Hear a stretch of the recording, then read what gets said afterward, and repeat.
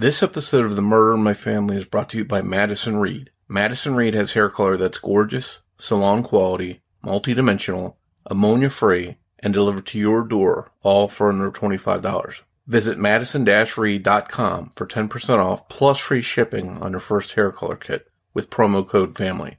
That's promo code FAMILY. If you would like to discuss the murder in your family on this podcast, please be sure to visit themurderinmyfamily.com for more information. You can support this podcast by visiting patreon.com/themurderinmyfamily. This episode may contain unsettling material or subject matter. Listener discretion is advised.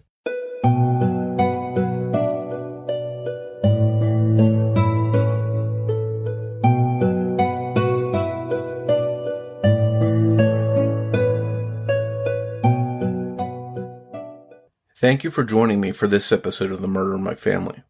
Please allow me a moment to share some important information before we get started.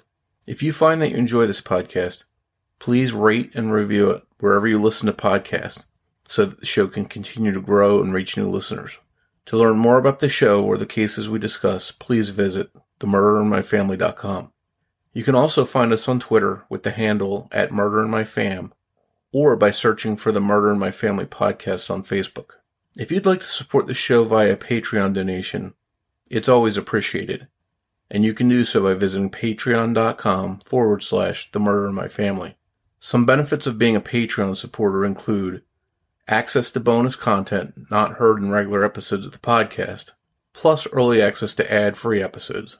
If you prefer to, you can also support the show through a PayPal donation by visiting paypal.me/themurderinmyfamily. In each episode, I give shout-outs to any new supporters. In this episode, I'd like to thank Nikki Zarnecki, Shonda Moreau, and John Lorden, who, by the way, is a very talented YouTube host and has a new true crime podcast called Crime After Crime. And thank you to all of the supporters that generously donate and keep the podcast going and improving.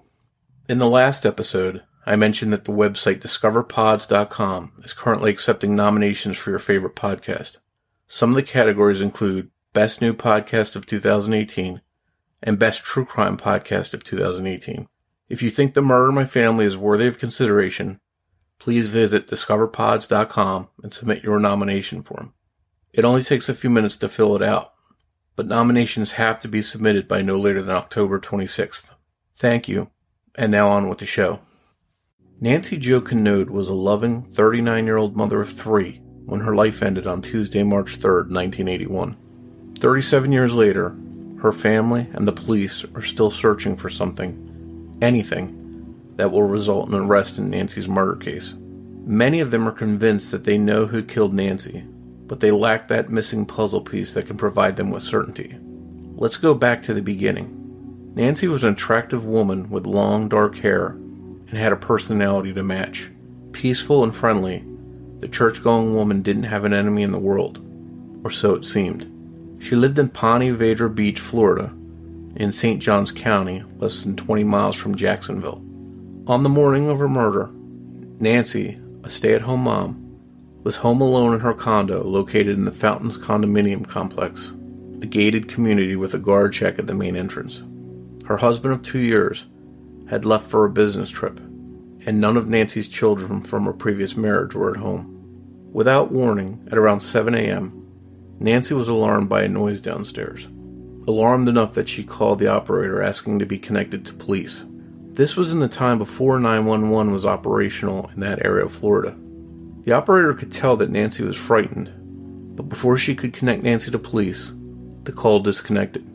Despite Nancy hanging up the call, the operator did connect to the police and told them about the call, and they responded by sending out a patrol car to the condo to do a welfare check.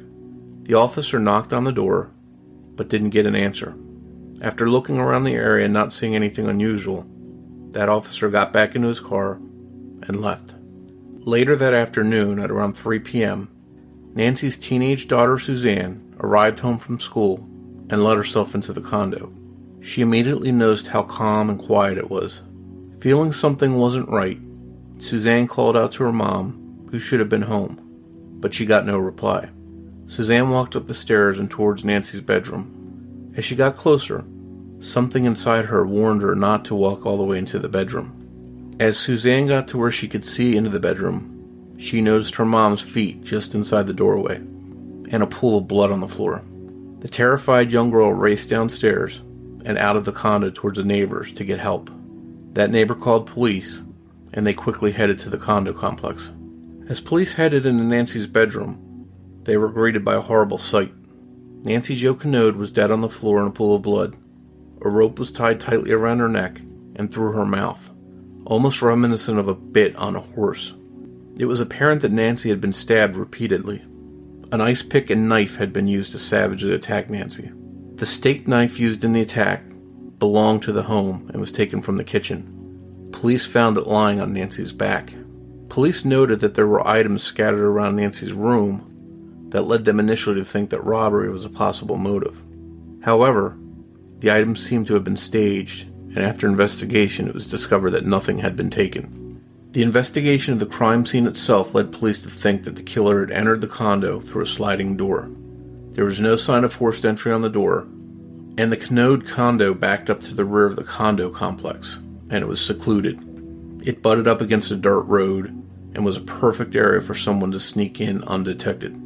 Police canvassed the area, questioning complex residents and asking if they had seen anything unusual. As it turned out, there were witnesses that had seen something out of the ordinary. Some teenagers had seen a blue car parked on the dirt road the morning of the murder. That dirt road was one way to circumvent entering the condo complex through the guarded main entrance. Despite the lead on the car, witnesses couldn't give much detail about it, and they didn't see any people around it. Another neighbor of Nancy's 2 doors down recounted a strange incident for police. A few weeks prior, someone had knocked on this neighbor's door. When they answered it, they were surprised to see a salesman standing there trying to sell her some photography products. Since solicitors weren't able to get into the complex because of the security measures in place, the neighbor questioned the man about how he had been able to get onto the grounds. The salesman left without incident, but afterwards, this neighbor asked Nancy Canode if the salesman had knocked on her door too, and Nancy told her that he had. A few weeks later, Nancy was dead. The salesman wasn't identified by police, so it can't be determined if he had anything to do with Nancy's murder. But it was certainly proof enough that unauthorized people may have been able to gain access to that complex. Nancy's husband was contacted while he was on his business trip, and he returned to the condo after being told that there was an emergency. When he arrived home, he was allowed to view Nancy's body, and his reaction, or lack of one, caught investigators' attention. As they looked into his past, some things about him troubled investigators, and he seemed to become the focus of police attention, and the notion of a random intruder seemed to be like less of a possibility. I will not name Nancy's husband for various reasons, nor will I discuss the reasons he was suspected by police. However, if you'd like to know more, I highly suggest watching the show Cold Justice, who did an episode about Nancy's case, in Season 3, Episode 5, titled Operator Help. The show delves into the case and into the suspicions of family and police. There seem to be only a few possibilities here. First, that Nancy Canode was killed in a random attack. The other is that she was targeted, possibly killed by someone close to her, or hired by somebody close to her. Serial killer Henry Lee Lucas was supposedly in the Jacksonville area at the time of Nancy's murder, and confessed to killing her. Investigators didn't believe him, as his story didn't match up with the evidence. Like he had done in other murder confessions, Lucas recanted and was ultimately written off as a suspect. In the end, I think police have an idea of exactly who killed Nancy Canode, but as I mentioned earlier, they lacked the last puzzle piece to make an arrest. Nancy Canode wasn't even 40 years old when she was murdered, and she missed out on some of the best years of her life, missed grandchildren, and missed her golden years. Although Nancy's case has received some national attention after being featured on Cold Justice, her family has been saddened and frustrated by the lack of an arrest after almost 4 decades. Nancy's oldest daughter, Shuri, joined me to discuss Nancy's case and the struggle to find justice for so long. That conversation is next after this word from our sponsor. The future of at-home hair color is here with Madison Reed. Gorgeous salon-quality hair color delivered to your door on your schedule, all for under $25. Madison Reed is reinventing hair color with the convenience and affordability of at-home hair color and an ammonia-free formula made with ingredients you can feel good about. And Madison Reed is Leaping Bunny certified, which is one more great reason to feel good about trying Madison Reed. One box contains everything you need to color with confidence, including barrier cream, a protective cap, 2 pairs of gloves, and a cleansing wipe. Not to mention it has a cream-based formula, which means no drips, no mess. Just gorgeous color with 100% gray coverage. Find your perfect shade at madison-reed.com. And Madison Reed would like to honor listeners of the Murder in My Family with 10% off plus free shipping on their first color kit with the promo code FAMILY at checkout. That's promo code FAMILY. Join the hundreds of thousands of women who have tried and loved Madison Reed. Visit madison-reed.com. And now back to the show. Cherie, thank you for joining me to discuss your mom's case. Thank you, Mike. I was looking forward to it. My pleasure. Your mom's murder is something that has haunted your family for 37 years now. How tough a road has this been for your family? Mike, it's been the toughest thing we've ever had to endure, to be quite honest with you. Especially at such a young age for all the children in the family. And for it to be so unexpected also, to be told on the phone that your mother, I was personally not told on the phone that my mother was dead. I was just told to get down there as soon as possible. I've been calling her all day. Unfortunately, as you all know, there is a show out there. It's on TNT's called Justice. I do believe it's available to be seen on Netflix right now, though the show itself has been out for, I'd say, close to 10 years now. But on the show, you will see where my sister did come home at a very young age, the age of 15, to find her mother in a pool of blood. And very shocking to her, she ran back down the stairs and to a neighbor's house. So that's how we started our evening that day. And let's move back a little bit before that if we can. It's 1981. What was your family's living arrangements? I assume that you and your sister and you had a brother too, is that correct? Yes, my brother was there later in the day, yes. And were you all living, you're younger and teenagers around that age, were you all living together? Well, no, we weren't actually. When Mom and Dad split up, my brother went to live with my father. And my sister, I was out on my own. I had graduated high school. And actually, we all stayed with my father and his wife because it seemed to me like everywhere that this man that my mom married would move, they would move up and move for some reason, always somewhere kind of far out.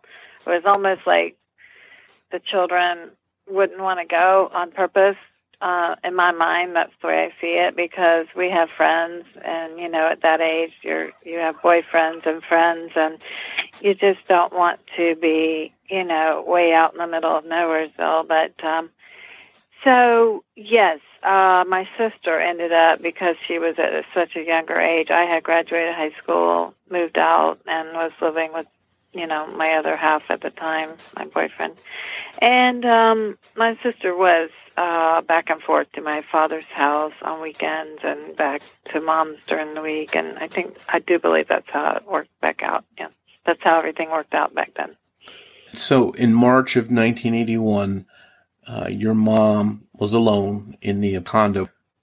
It was a condo, but they rented. It was never a purchase. In other words, they never bought a condo. But it was at the time, yes, called the Fountains. The bottom floor is the base where you walk in, the back sliding door, and the very front door, which has a key to it. And then you walk up the stairs to get to the 2 bedrooms and another full bath with the shower and all. So there's a half bath downstairs and a kitchen, and that's your living space. And so it was all one unit. So your mom is home alone on this particular day, and she calls, and you find this out later, but she calls 911 or whatever police dispatch they have at the time. Was that pre-911, or did she actually call 911? Well, actually, that's how we got the name of the show. Of course, we didn't come up with it. The producers of the show did, but she dialed 0 for operator back then. In fact, if on the show, you'll hear and see the operator who answered that call tell you how frantic my mom's voice sounded, and she desperately was calling for help. And so there was no 911 back then. It was strictly 0 for operator. And yes, she did call immediately as soon as she heard an intruder down below. And it was unfortunate that they didn't come right away. And they came later, knocked on the door. When nobody answered, they actually just decided to leave. And to this day, I'm sure that's one of the biggest regrets that we all have, is that nobody tried to get inside before my sister did after school, because she had been dead all day, killed in the early morning hours. And when she did call, she ended the phone call, though, as well as possibly either she changed her mind or maybe somebody scared her into hanging up. Has that been determined, do you know? Phone line, I'm trying to remember. I think the phone was taken from her and slammed down, or I just know that the operator was able to take the call and do a dispatch. So actually the phone line was available. And but she did hang up frantically in a hurry. Yes.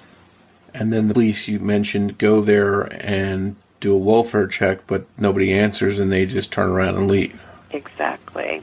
And I couldn't imagine that in this day and time, but I don't understand, but I guess he had his reasons back then. The police officer, I'm saying.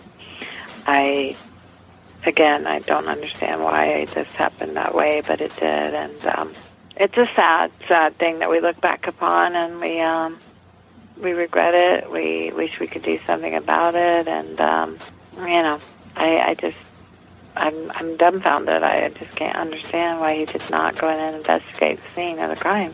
When someone calls for help and they have that sound in their voice of fear, like my mother did and like the operator said she did, why he would not go inside. I believe there was a security guard around there also, but I don't think he stopped and even bothered to ask questions. It's your sister that found your mom's body. How did she cope with that? I mean, I can't even imagine how that must have felt and scared her. How did she deal with that after that? Well, I'm going to be honest with you. She came upstairs. Well, first she came in, said, "Mom, I'm home," just like she always did, got a banana. And she didn't hear anything back from Mom, like, "Hi, I'm upstairs," or, "Glad you're home, I missed you." So as she creeped upstairs, she just got this eerie feeling that something was wrong. And because Mom's car was out there, of course. So when she got to the top of the steps, she saw blood, lots of it, and she saw Mom's feet. And she said something just told her to turn and run. I guess in the back of her mind, I'm not sure if she thought the killer was still there. She knew something was desperately wrong. And she ran to the neighbors, the girl that she walked to school with every day, her mother, grabbed my sister, held on to her tight, and said, "Let's get the police over here again," obviously the operator. And they did. Of course, the news were there first. News crews, by the time I got there, I couldn't even get by anybody except to see my own father and my family, my grandmother, and everybody was there, by then it had hit news, and I drove a long drive all the way from Art Museum Drive, where I was working, way down to Ponte Vedra, and I don't even remember the drive. I can tell you I probably did about 120 miles an hour, and sorry, I'm trying not to cry. I came to a scene that it was not one that I ever expected in my life to see. She was only 39 years old. She was my best friend. I was supposed to spend that night with her because her husband was supposed to be in Georgia all night. And I was totally shocked. I was like, this can't be happening. You know, back then, especially, I mean, it's nothing common like you see today on the TV. It's like watching it that night. We're still in disbelief, you know, that this is not happening. This is not my mother, you know. But it was, unfortunately. And my sister has had to deal with it all these years, yes, she has. Well, at the time this happened, you were the oldest. You were out of the house as an adult. How did you handle this? What did you think? What was going through your mind when, after the initial shock wore off, did you immediately think, I know who did this, I have an idea? Was there any of that in your mind? No, for some reason there wasn't. And after seeing this show, Cold Justice, I can't, I should have put two and two together, but I didn't.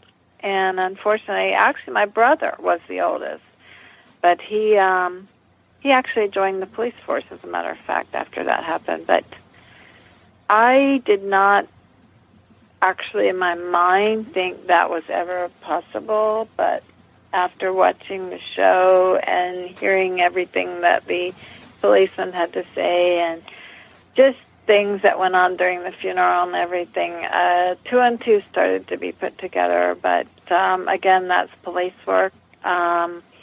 We try to keep hope that we have, you know, a suspect, and that one day, you know, the suspect will have to account for, you know, what may have possibly happened.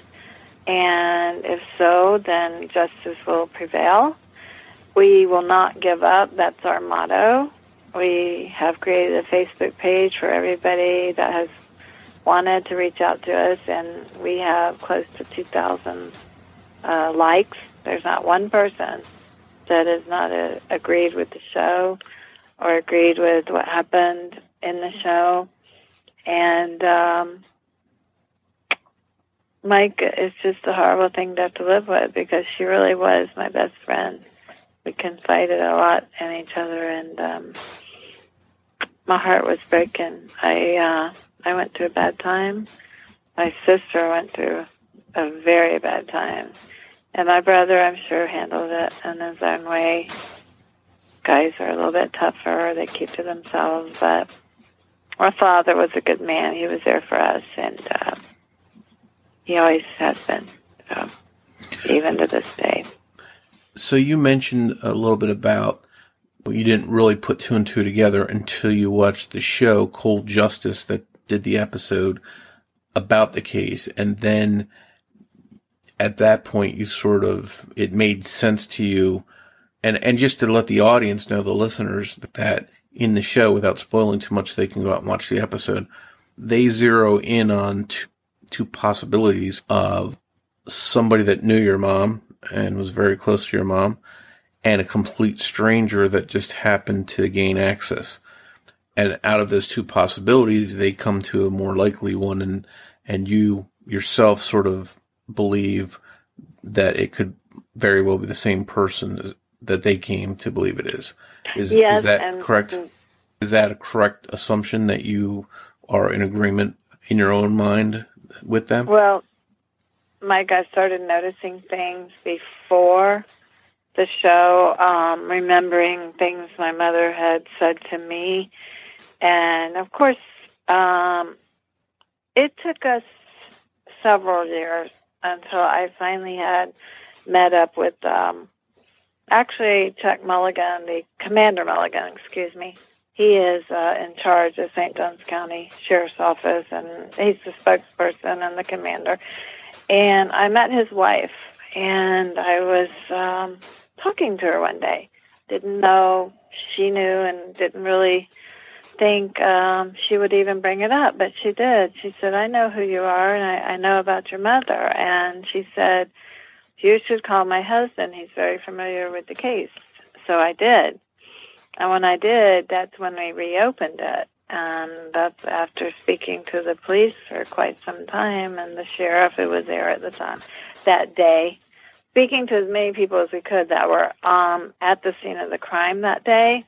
My sister, my grandmother, and I. My brother was working at the time and couldn't be there.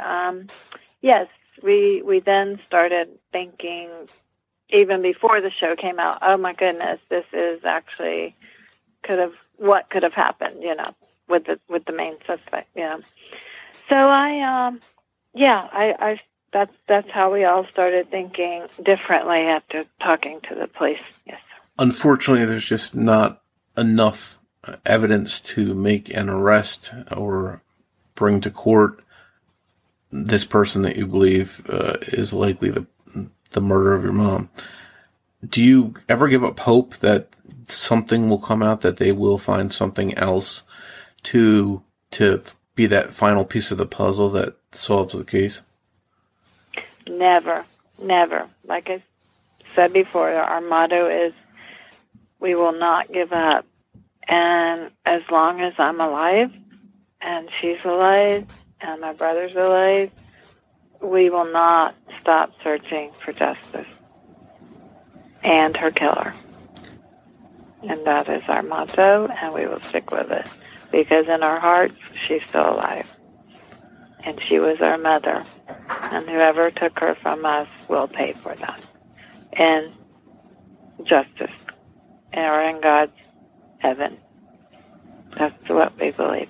So let me ask you, when you first found out that the show Cold Justice was going to try and tackle your mom's case, was that a moment when you felt there was some hope and that this might be the chance to really get some attention on the case? It was. Oh my gosh. You saw it, of course, I'm sure. Mm-hmm. And it opened so many doors. And so many women came forward that I felt bad for each and every one of them, except for one in particular, my mother's husband's first wife.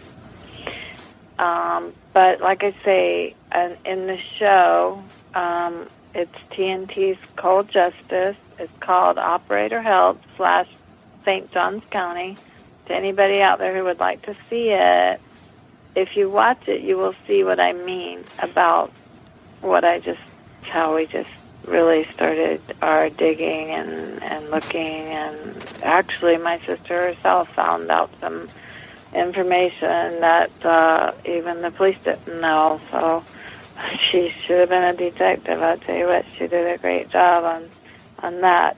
So we've done some digging ourselves, and we will not give up, and we will not stop digging for more clues, for more evidence, for more help from other people, of course. We have our Project Cold Case, who's been working with us, and we have other sources that believe in us, that want to help, and St. Johns County Sheriff's Office has been very good to us. They've worked very hard. We have a new detective. Unfortunately, Detective Sean Tice has been moved to sergeant, but he was very, very knowledgeable of the case, and he was very helpful to us, as even to my grandmother. You could just tell that he would kind of take her under his wing and say, it's going to be all right. I think he even called her grandmother once or twice, but he just knew how much she meant. I'm sure losing a daughter, you don't want your children to die before you do. In other words, losing her child was, I think it's what killed my grandfather.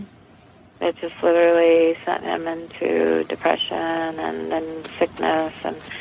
But Grandma was tough, very tough. She didn't, she said, I'm gonna live. And she was 99 years old before she passed away.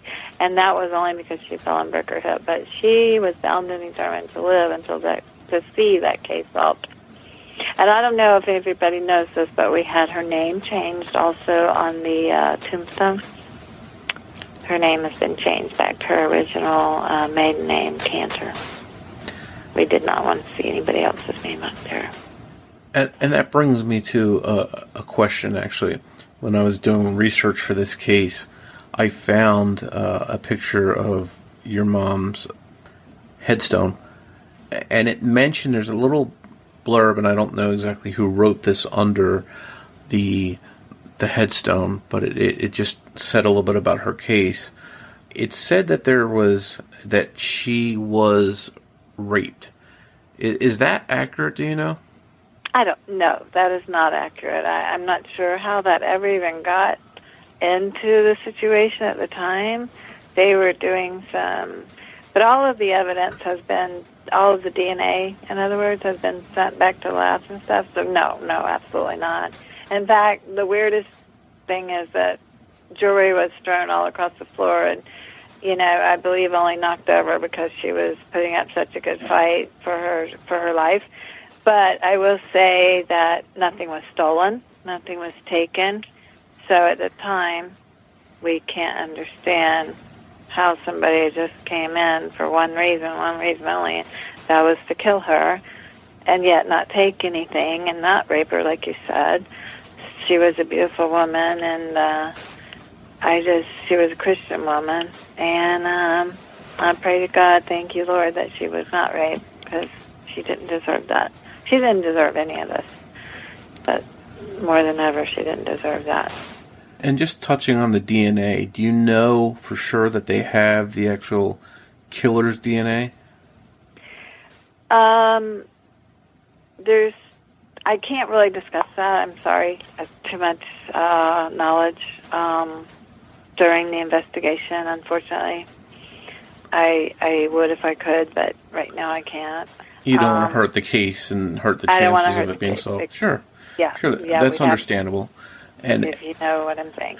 Yeah. If there's a lead out there and, we just can't say one way or the other, there may or may not be, but, that is for the detectives and us to continue working on, and we certainly will. I was just going to tell you, Mike, how much it means that you cared enough to do a story about my mother. It touches us deeply, and we really, really appreciate it. It means a lot because, as I said, she was a good Christian woman, and she did not deserve this kind of treatment. It had to be the devil himself who did this. I'll be honest with you. The devil himself. And money is often a big motive in things like this, if you know what I mean.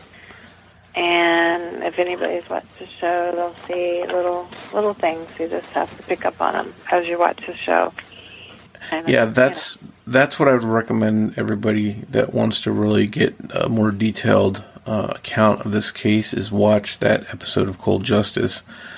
And I think you'll see pretty clearly who the suspect is. We're not going to name him here, but they have their reasons, and it becomes clearer in the episode. But getting back to the DNA for a second, we see all these cases being solved all the time with old DNA. Hopefully they have DNA, because if they do, that's the most likely thing that could possibly solve the case. So even though you can't talk about it, I hope that they do, and I hope they can do something with it to track down the person that did this. Yes, I'll be honest with you, they do. And actually, we've gotten extra funding from the state of Florida to have it sent to a special lab in Sarasota. So, not that we're special or anything, but we've, other people have been working very hard on the case, and it's turned out to be very helpful. It really has been. So DNA does mean a lot. And, yeah, so thank you so much. I think everybody that watches the show, like I say, on our page, there's 2,000 people out there that all agree with us. So all you have to do is kind of look for yourself without me actually having to even say it. I just wanted to look at one other angle for a second. You mentioned you weren't sure back then if they had security or not, but just the overall area from your memory. Was there any kind of violent crimes or crimes against women or anything similar to this in that area around that time? No, they had that, what was it, Henry, I'm trying to remember, they were a serial killer out there at the time, but he tried to come forward and say, they interviewed him because at the time he was, out there, but he was not generally in the area of Florida. It wasn't the only place he was killing people or women. He did say he did it, but after a polygraph and after talking further with him, they finally just said, he's just wanting more recognition for killing more people, but he actually did not do it. And they could tell, and they finally just found out that he's not the one that did it. And you remember who I'm talking about, right? Yes, I think you're talking about Henry Lee Lucas. Yes, that's him. Yes, they did interview him, but at the time, no, sir, at all. There were not any killers walking around. Like I say, back then, this was such a uncommon thing, like it is today. It's so different. So to hear it, to see it on the news, to even just know it happened back then was so disturbing that it drove her best friend crazy. Her best friend, she was named Scotty at the time. She has since died of cancer. She became a police officer also and was bound and determined to find my mother's killer. She was her other best friend. I was her best friend, and she was her other best friend.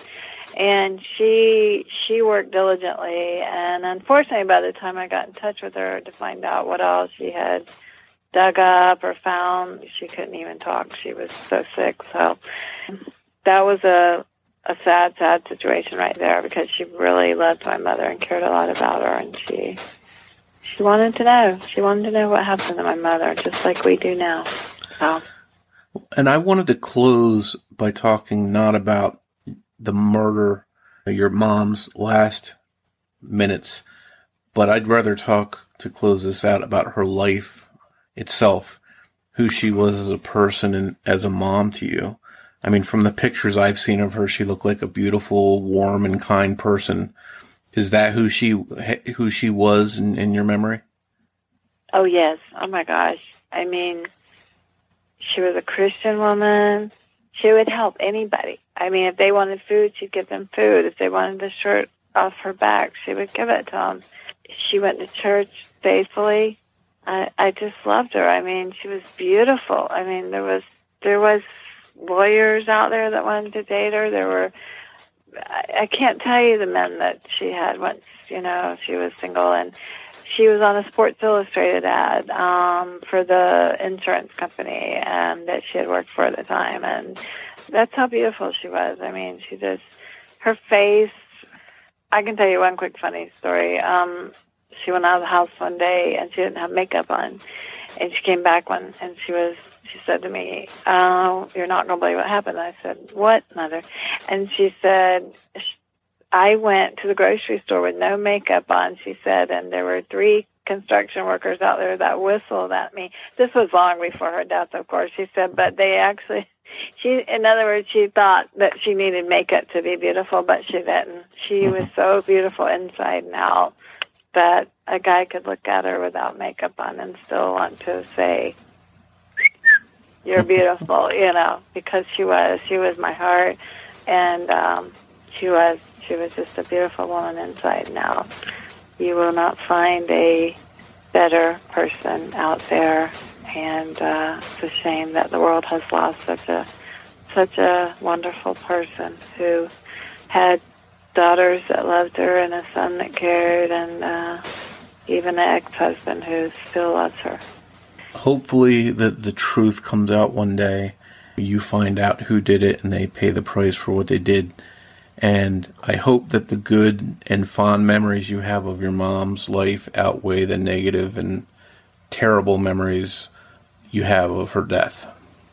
Absolutely, Mike. You're right. I do. I mean, I concentrate on the good things. Her best picture is right next to my bed. I look at it every night, blow her a kiss goodnight, and then keep grandmother's, and right next to it. And I know that they both were. Yes, you're right.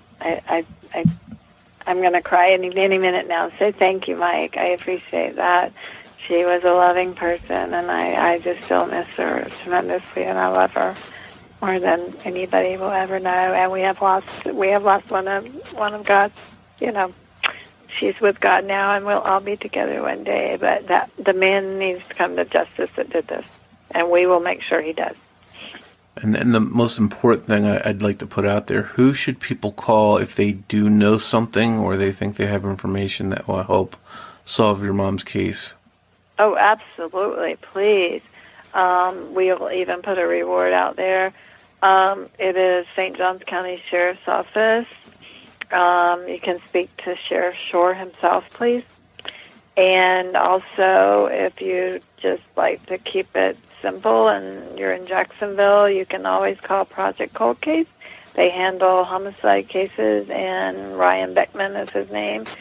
I'm sure he'd be happy to. Both of them have web pages, and if you could look up the, like I say, either one would be happy to take the information. But there is a reward out, and if somebody would come forward with some information, we would be extremely happy and blessed, and would definitely appreciate that. And you also mentioned that you did have a Facebook page for your mom, and what's the name of the Facebook page?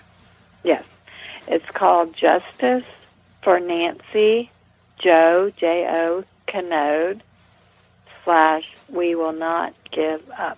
And I hope people that are listening to this in your area will take the time and share that page on their social media on Facebook, and maybe spread the word in your area so that it does reach other people that might know something and maybe come forward.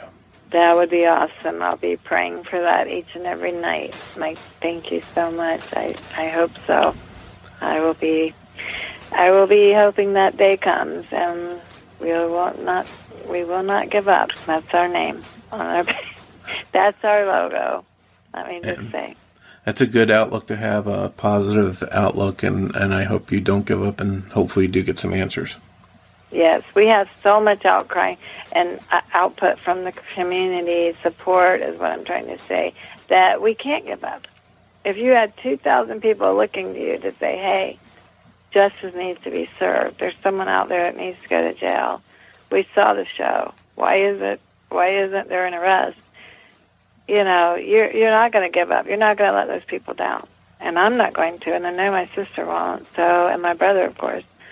So thank you. No, we will always have our hopes and our prayers to find justice. Thank you, Mike. I've enjoyed talking to you. This has been an awesome show, and I hope everybody out there gets more familiar with you and the good work that you're doing for victims and homicides and families. And people need this. People need what you're doing. Thank you for listening to this episode of The Murder of My Family. As we wrap up this episode, be sure to check out previews for 2 true crime podcasts that I think you'll enjoy: Date with Dateline and Dark Divide. And remember that every murder victim means something to somebody.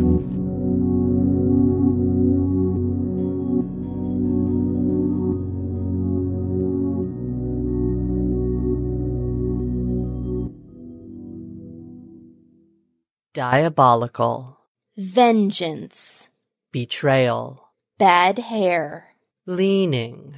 Hi, everyone. This is Kimberly. And this is Katie. And we have a weekly podcast called A Date with Dateline, a recap of Dateline episodes. We talk about important issues like grainy surveillance footage, cell phone towers, Andrea Canning's white jeans, and Mankey's hankies. We delve into the details of any victim who's ever loved life or lit up a room. So find us on Twitter, Instagram, Facebook, and iTunes to make a date with Dateline. And remember, don't watch alone. A Date with Dateline is a podcast hosted by two professional amateur true crime TV experts with no formal training but evidence lockers filled with snark and uninformed opinions. Hey listeners, my name is Krista and I host a narrative true crime podcast called The Dark Divide. I've always been interested in the events and circumstances which shape a seemingly ordinary life into something made out of our worst nightmares. And now I get to take you along through the depths of obsessive research and my need to explore the unknown. So I invite you to come stare into the abyss with me. You can listen on iTunes, Podbean, Stitcher, and wherever else you enjoy your favorite podcasts. See you there.